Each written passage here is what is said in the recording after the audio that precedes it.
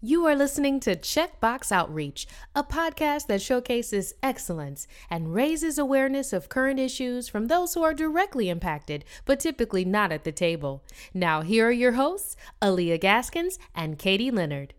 Hi, welcome to Checkbox Outreach. This is Katie. Hi, everyone. It's Aaliyah. And today we are joined by Evelyn Urrutia, and she is with Tenants and Workers United, which is a nonprofit that works to organize and build power among the most impacted communities, including immigrants, workers, women, and youth. So we are just so excited to have her on and cannot wait to dive into this conversation. So welcome, Evelyn. Hi, both of you. Thank you so much for having me. It is a pleasure to be here and sharing a little bit about us at this moment. So thank you for having me. So Evelyn, I am all about Tenants and Workers United. When I first started my work in the city of Alexandria back in, what year was that? 2013.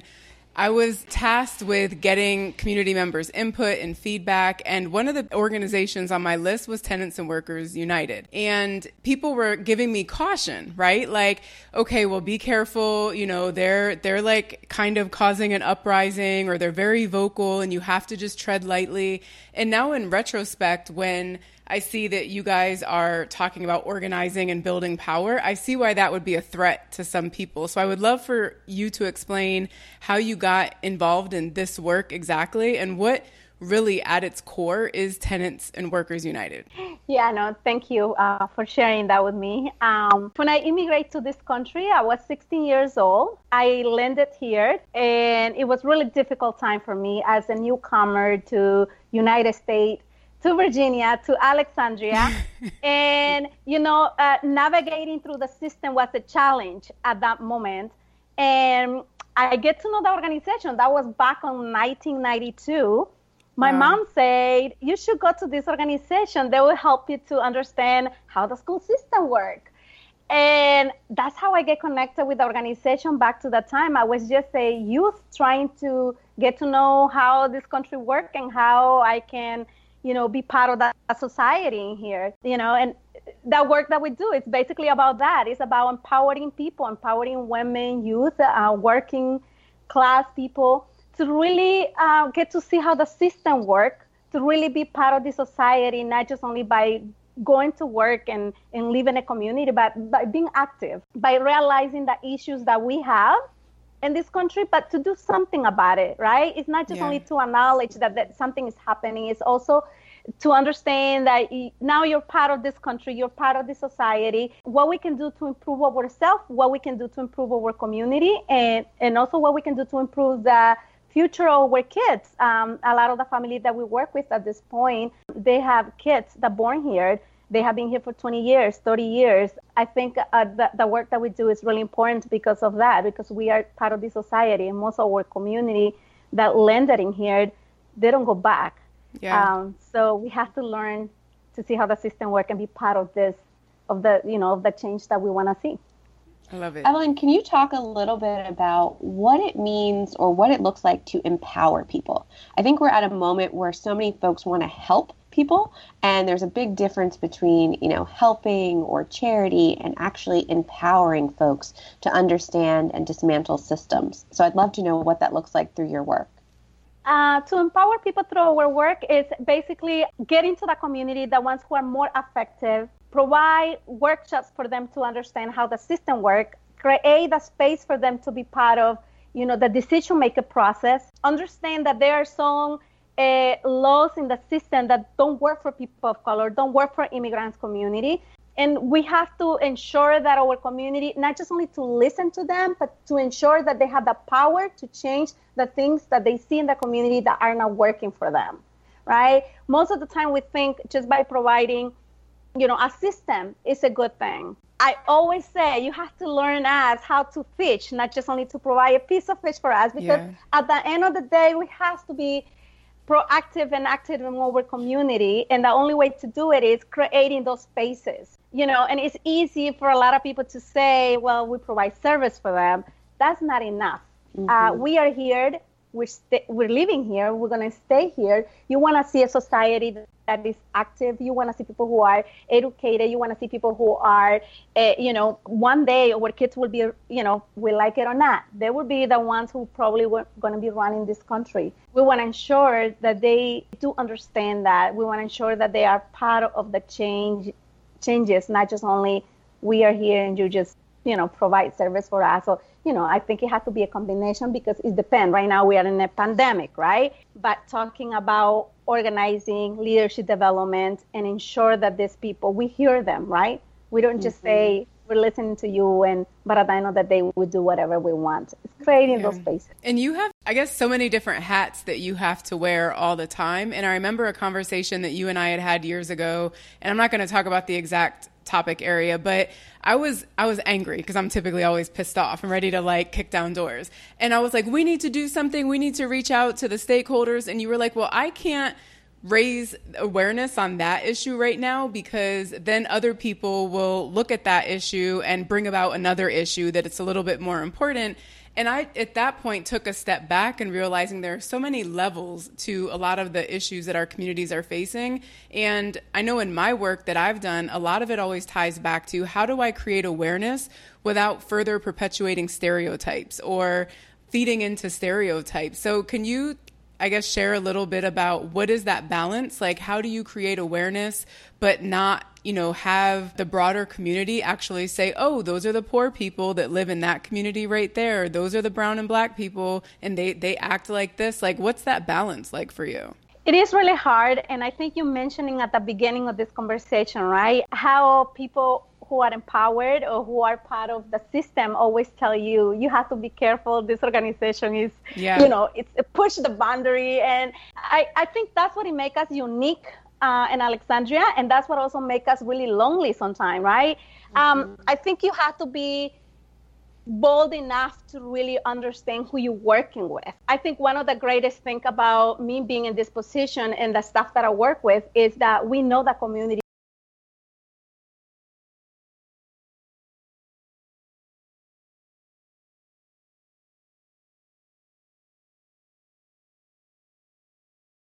It is a lot that the community abroad needs to be educated on who the immigrants are really are. Sometimes I read comments saying they should apply for a citizenship in the right way. They shouldn't come undocumented. Trust me, it's not that easy. If that would be easy, people will go ahead and go through the process and get it done. The time frame that it takes. I say that I'm not for everybody. I just all these things that play into that. It makes me really angry. People love to give advice on things they know nothing about. I mean, I was reading some comments that were talking about the affordable housing crisis, and folks in the comment section had said, well, they don't have to live here. If people want a cheaper rent, they could move somewhere else, or maybe they could move down south or a place where they don't have to pay this much money. And it's like, are you kidding me that this is still the way so many people think? Yeah. And I've been arguing in almost every single one of our episodes where it is the Black and brown community, the immigrant community, that have literally carried our country on their backs throughout coronavirus. And you look at the people who've had to show up at service organizations or construction sites, whatever it might be, they're the ones working and putting themselves at risk every single day for us to be working from home comfortably, connecting to our internet and showing up on Zoom calls. So with COVID, I know the housing piece and rental assistance has been something that you've been working on.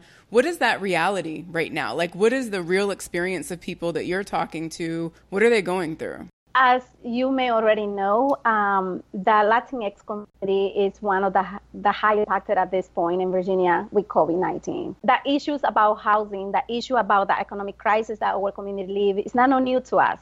For people who really have been working with the community for so long, like me, myself, this is not new to us. This issue was there before, but now it make it worse, right? Mm-hmm. So what our families are going through at this point is... So, don't get me started, Evelyn. Don't get me started on that. Testing, and they go back and they get a test result. The whole family probably is already sick, right? That's one thing. The other thing is that a lot of them have lost their jobs, or their hours have been reduced.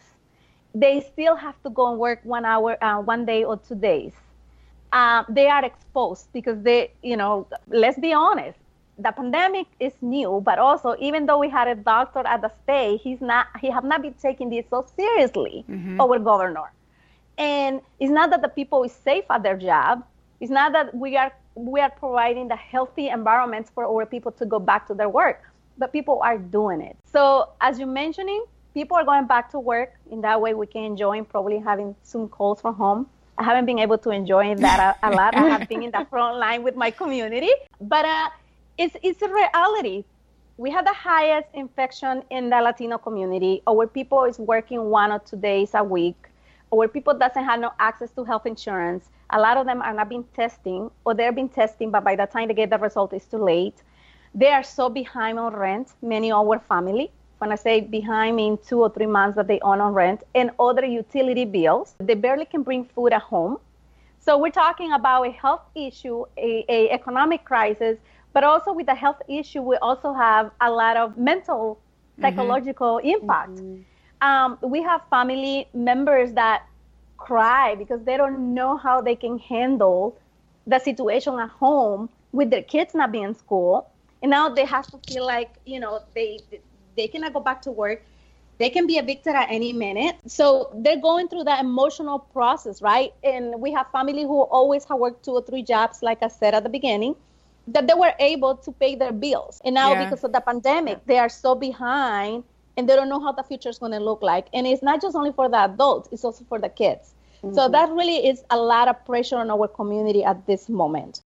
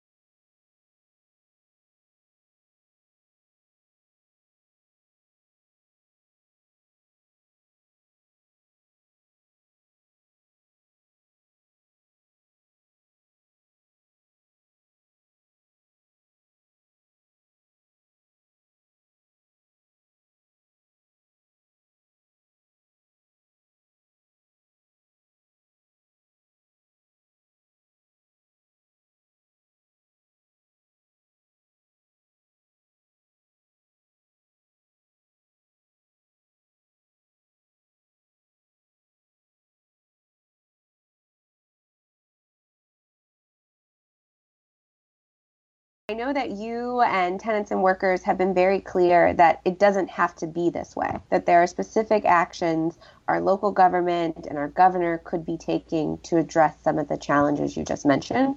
I'd love for you to speak to what are some of the things you guys are advocating for. One of them definitely is cancel rent.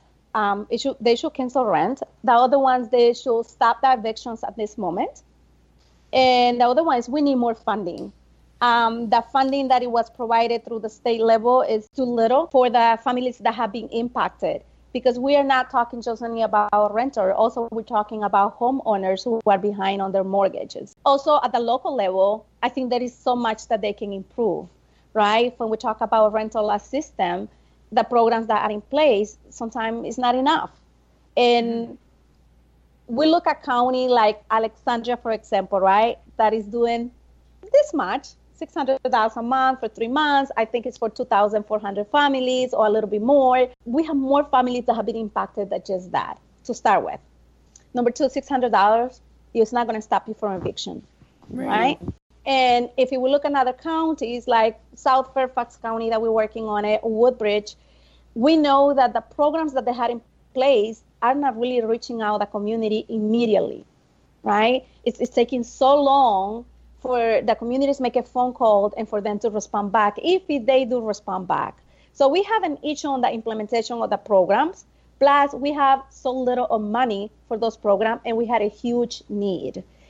So who are going to be evicted really soon is people of color, working class, the Black and the Latino community, that communities who have been more impacted with COVID-19, the community who is more infected at this point, and probably is the community that is still working 1 day or 2 days a week, but it's not enough to pay $1,800, $2,000 of rent. Have you guys worked on solutions to say, hey, we have an answer for you. You just have to do X, Y, and Z, and here it is. Do you guys do that as well? We do that most of the time.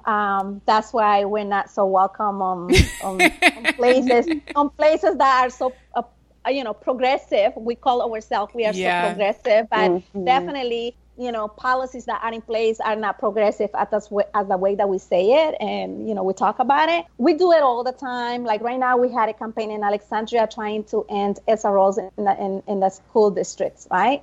But how people reacting to that is so interesting, because they're saying, we have to have a conversation with the chief. Oh, no, wait a minute. We're not there yet. Nothing has happened in Alexandria yet. I think we are just waiting for something to happen for us to react to it, which it should be the other way around. So we have been saying for so long that we should hold the police department accountable, right? Mm-hmm. And we have been proposing an ordinance that they should be collecting data and reporting data to people to tell us how they really doing policing in our communities, because one of the biggest concerns back on 4 years ago was, our people feel targeted by a police department.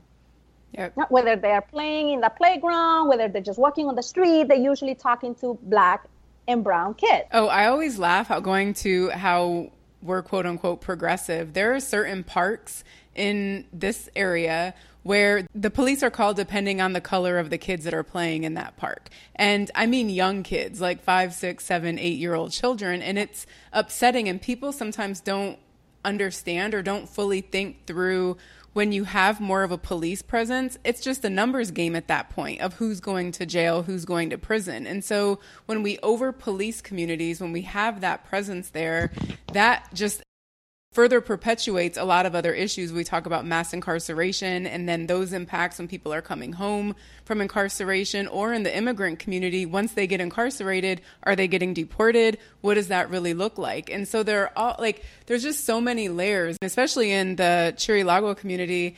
I knew about some of the things, but I didn't know about some of the issues and some of the complexities until I actually got in the community and started talking to people. I do want to, before we go too far, because I think we're going to dive into a really interesting next segment, but when you asked the question, Katie, around Evelyn, are you working on solutions? I don't know why, but something that went through my mind was like, I'm not comfortable with that. I'm not comfortable with the fact that we as the community, if we're not proposing the solution, then there's almost this barrier of, then you shouldn't be speaking about it. Mm-hmm. And I don't say that to say that we shouldn't be in the conversation and we shouldn't have ideas for how to fix it.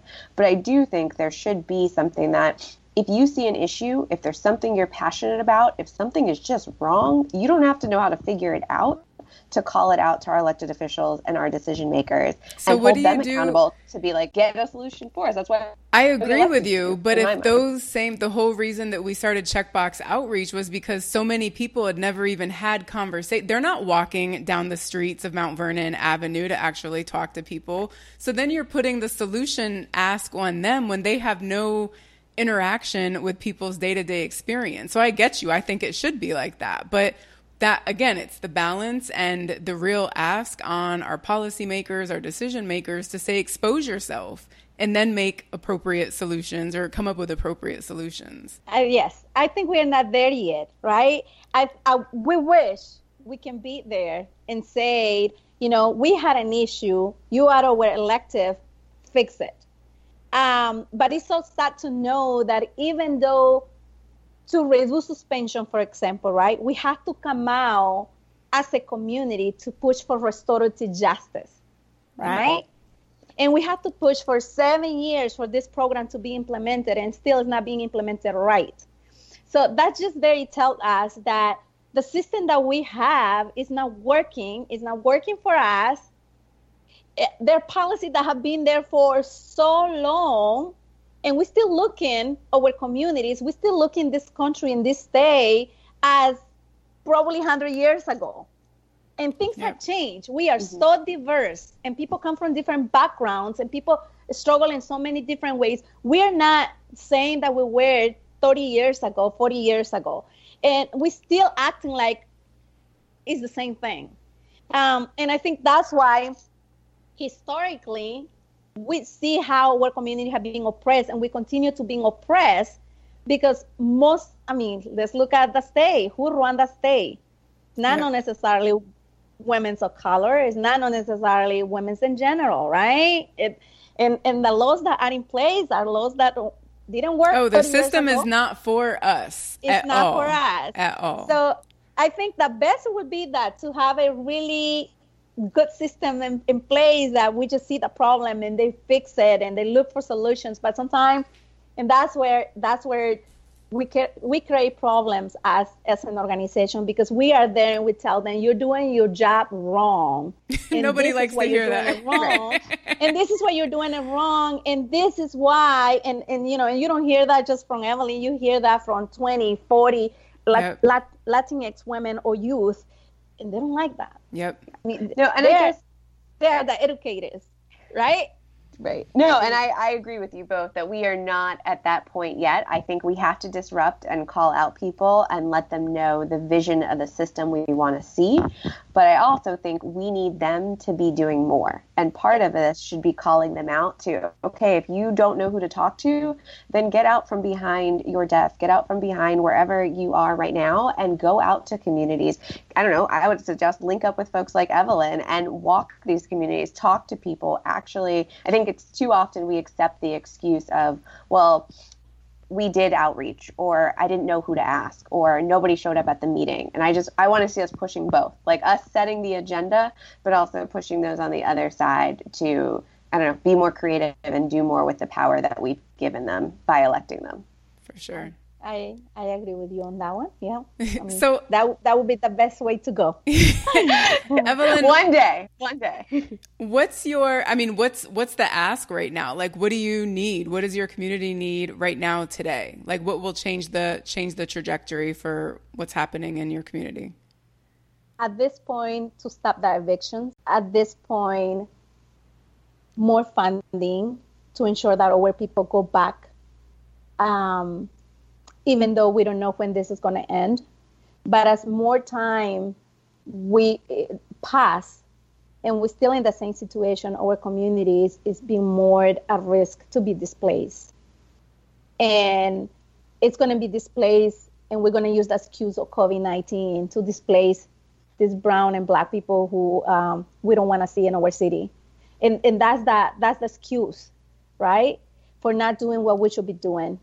Right, going back to how we use the funding. Do we really need more policing, or do we really need more into our community who need it the most, whether it's housing, whether it's the school system, now that everything's going to be online? I mean, there's so many expenses, but sometimes we spend, and most of the time, we spend money on what we shouldn't. Yep. And we had see it, and we still see it. If you look at the budget, doesn't matter where you look at the budget in Virginia, I bet you that the department that has more money is the law enforcement department, right?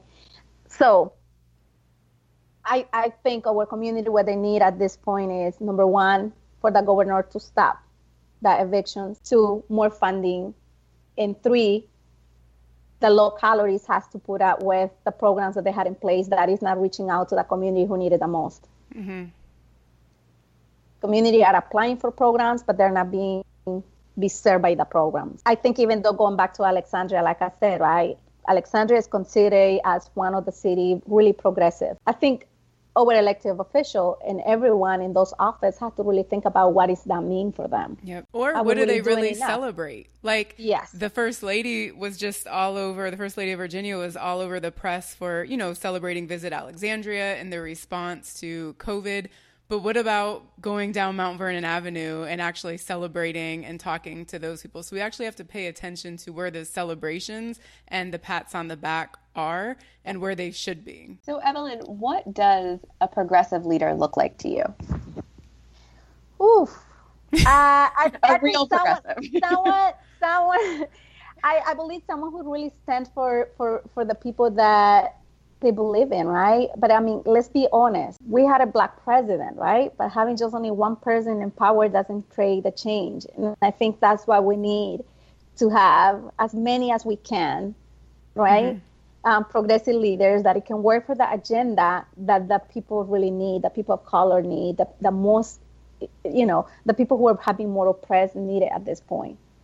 Having one, having two, or having three, it doesn't make a difference if it's still controlled by people.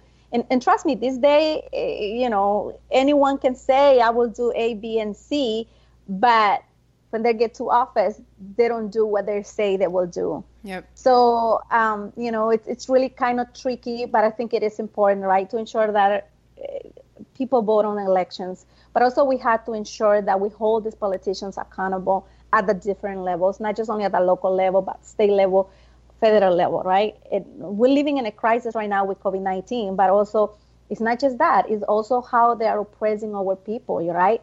Why Black Lives Matter is up there, why the brown kids is still in cage at this point, why we're still dealing with the same issue, right? And it's because the system is broke, it's not working for us, it's not for us. And do we have progressive leaders? We have some of them. That's enough? That's not enough.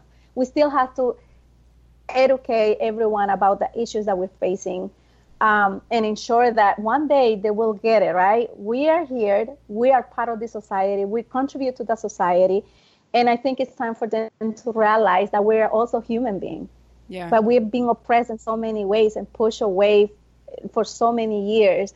And I think if we really want to help, we have to start not just only listen to this type of conversation that we have now, but being active in our community, right? And how that active look like. It's mostly, you don't just believe something is wrong, you do something about that. Yep. And I think that's what we say, we're so progressive, but we're not moved to change that.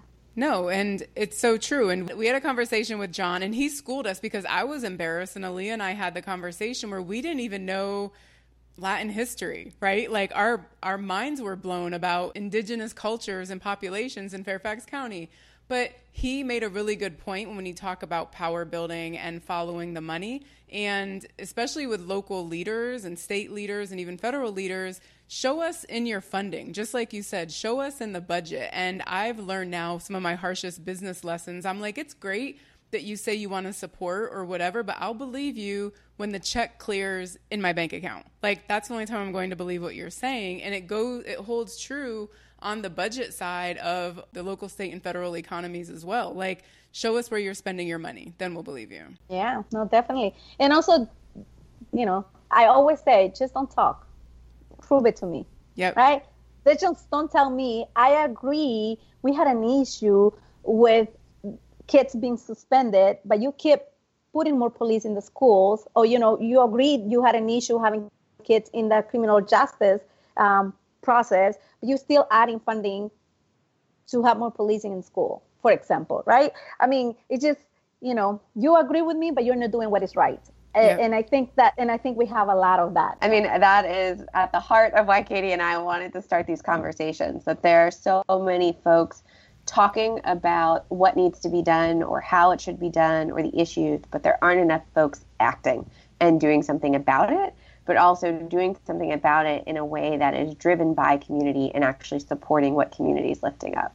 And so I guess my last question for you would be, if any of our listeners want to get active in the work that you're doing and support you or support tenants and workers, how can they do that?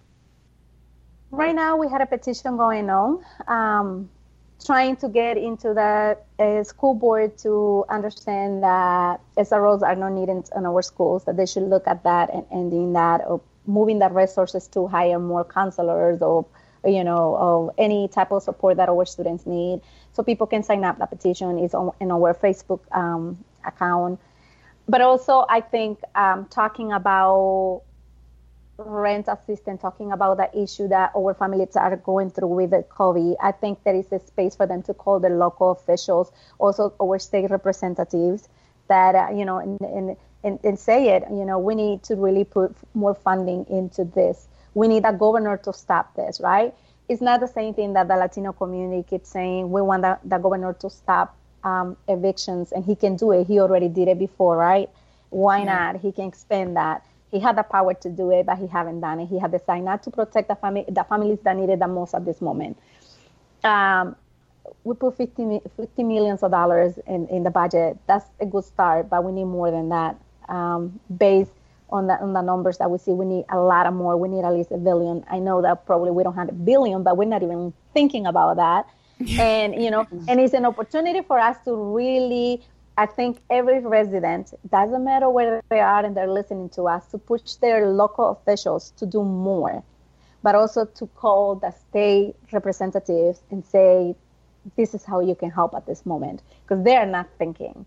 They're not thinking about us at this moment. They're not thinking. When I say about us, I mean about everyone who had lost their job, about everyone who didn't get no unemployment, people who are behind 2 or 3 months, and name it. Because it's not shocking anymore either. Like where we are, it's now just a normal. Like in the beginning, it was shocking and people were really empowered to act. And now it's just like, yeah, people aren't working. People are getting evicted. Like there's no outrage, it seems to me, anymore. Like people have lost their fire. Yeah.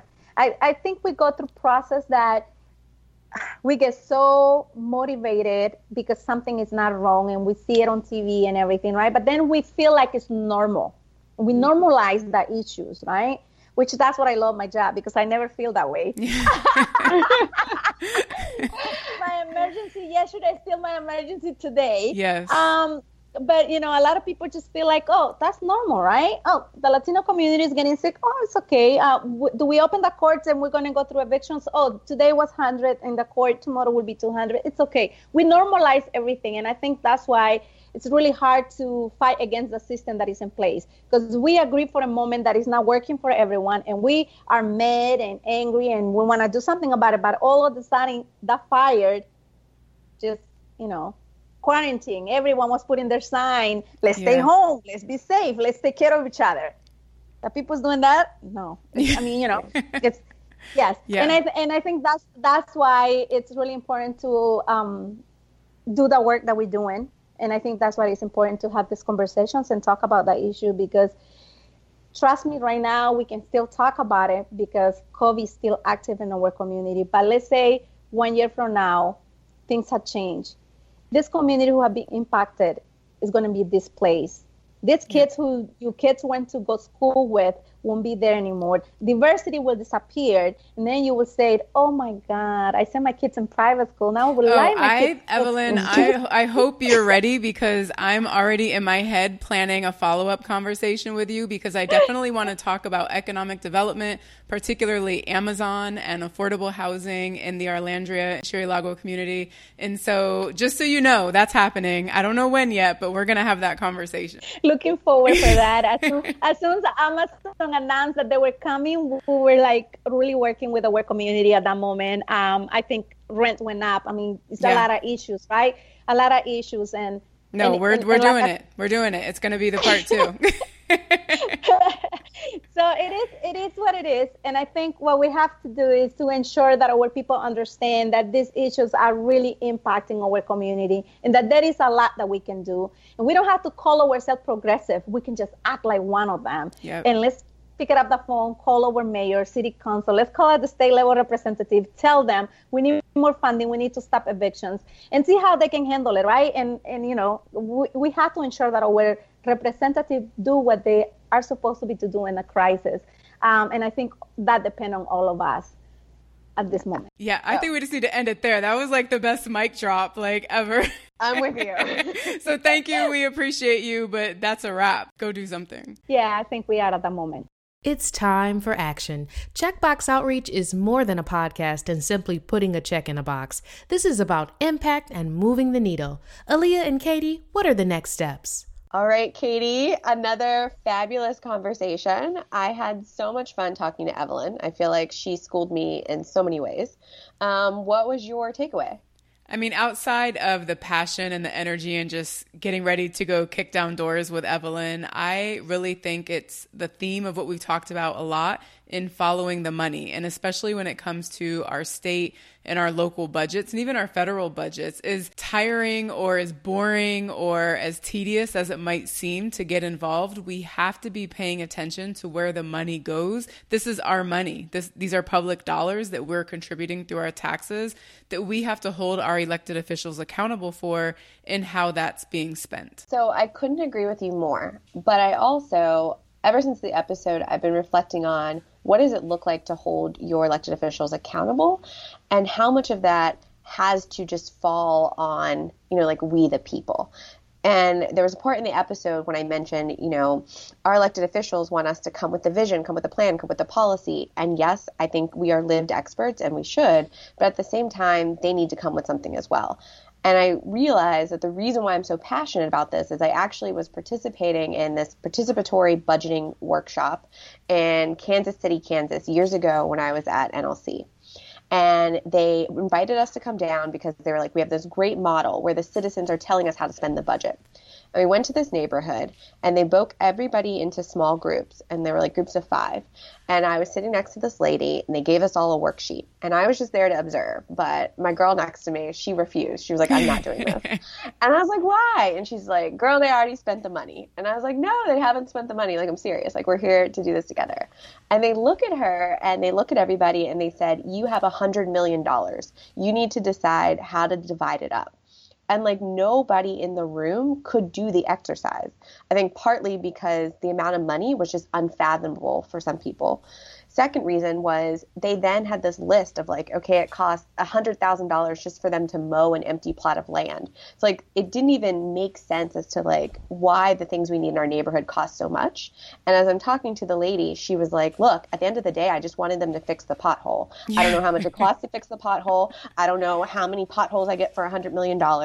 I just want a pothole fixed. And so I don't know, for me, like that is what was driving my comments in the episode, that like at the end of the day, in some ways, we should just be able to say like, this is what I want to see. And I elected you to do better.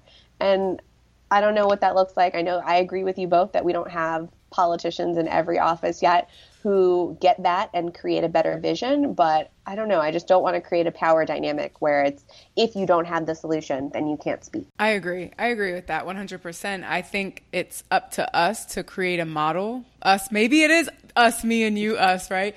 But to create a model and not going back to having that, what you're talking about, but also letting that be checkbox behavior, right? So when they're quote unquote bringing people to the table, who are they really bringing to the table? Or is participatory budgeting truly participatory budgeting? And I feel really strongly about the right people's voices being heard, and the people that do have a say actually need to be better informed about the real issues that are happening in communities that they might not typically step foot in or be privy to conversations or dynamics in those communities. No, I agree.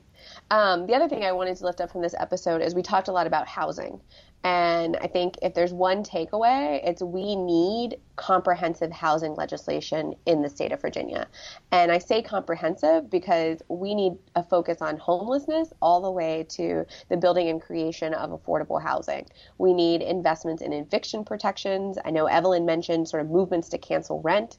We also need, we're asking people to shelter in place. If you live in a place that's not safe, whether there's mold, rodents, or just an unsafe environment, we also need communities to have the resources to be able to create healthier housing to live in and to stay in, especially for our essential workers. Yeah. Again, it comes back, follow the money, pay attention to the budgets, because the money will dictate policy. And it's really important that people are paying attention. We have a colleague, a friend, I don't know if this person wants to be outed or mentioned, but their support has been amazing for this show in giving policy guidance and giving legislative guidance. And they pointed out that in Virginia, there is a special session on August 18th, and the primary review will be the state budget and police reform. And from a policy perspective, that we really need to encourage our listeners to reach out to their delegation to make housing funding a priority, especially for wage earners who are providing essential services across industries. And so looking at housing and the impacts of housing in our communities, looking at what we talked about on the show about the Black and Brown community carrying our country on its backs throughout this COVID-19 pandemic, we need to do a better job at reaching out and holding our elected officials accountable and navigating the way for them to really put money where it needs to go. Agreed. And I would just say, to reiterate, act now, pay attention to the special legislative session, but also as we come into the spring and state and local governments have taken a hit due to COVID-19 and the state of our economy, there are a lot of questions about what are we going to cut? How are we going to balance our budget? And so we have to be at that table demanding what we want to see and prioritizing the things that if they are chopped, our communities will be decimated. So we need to be really sounding our voice for housing, for education, and for some of the other issues we've talked about is so essential to healthy communities. Done and done, Aaliyah. Thank you. Thank you for listening to another episode of Checkbox Outreach. Our episodes are available on our website as well as Spotify and iTunes. We can also be found on Twitter @DisruptOutreach.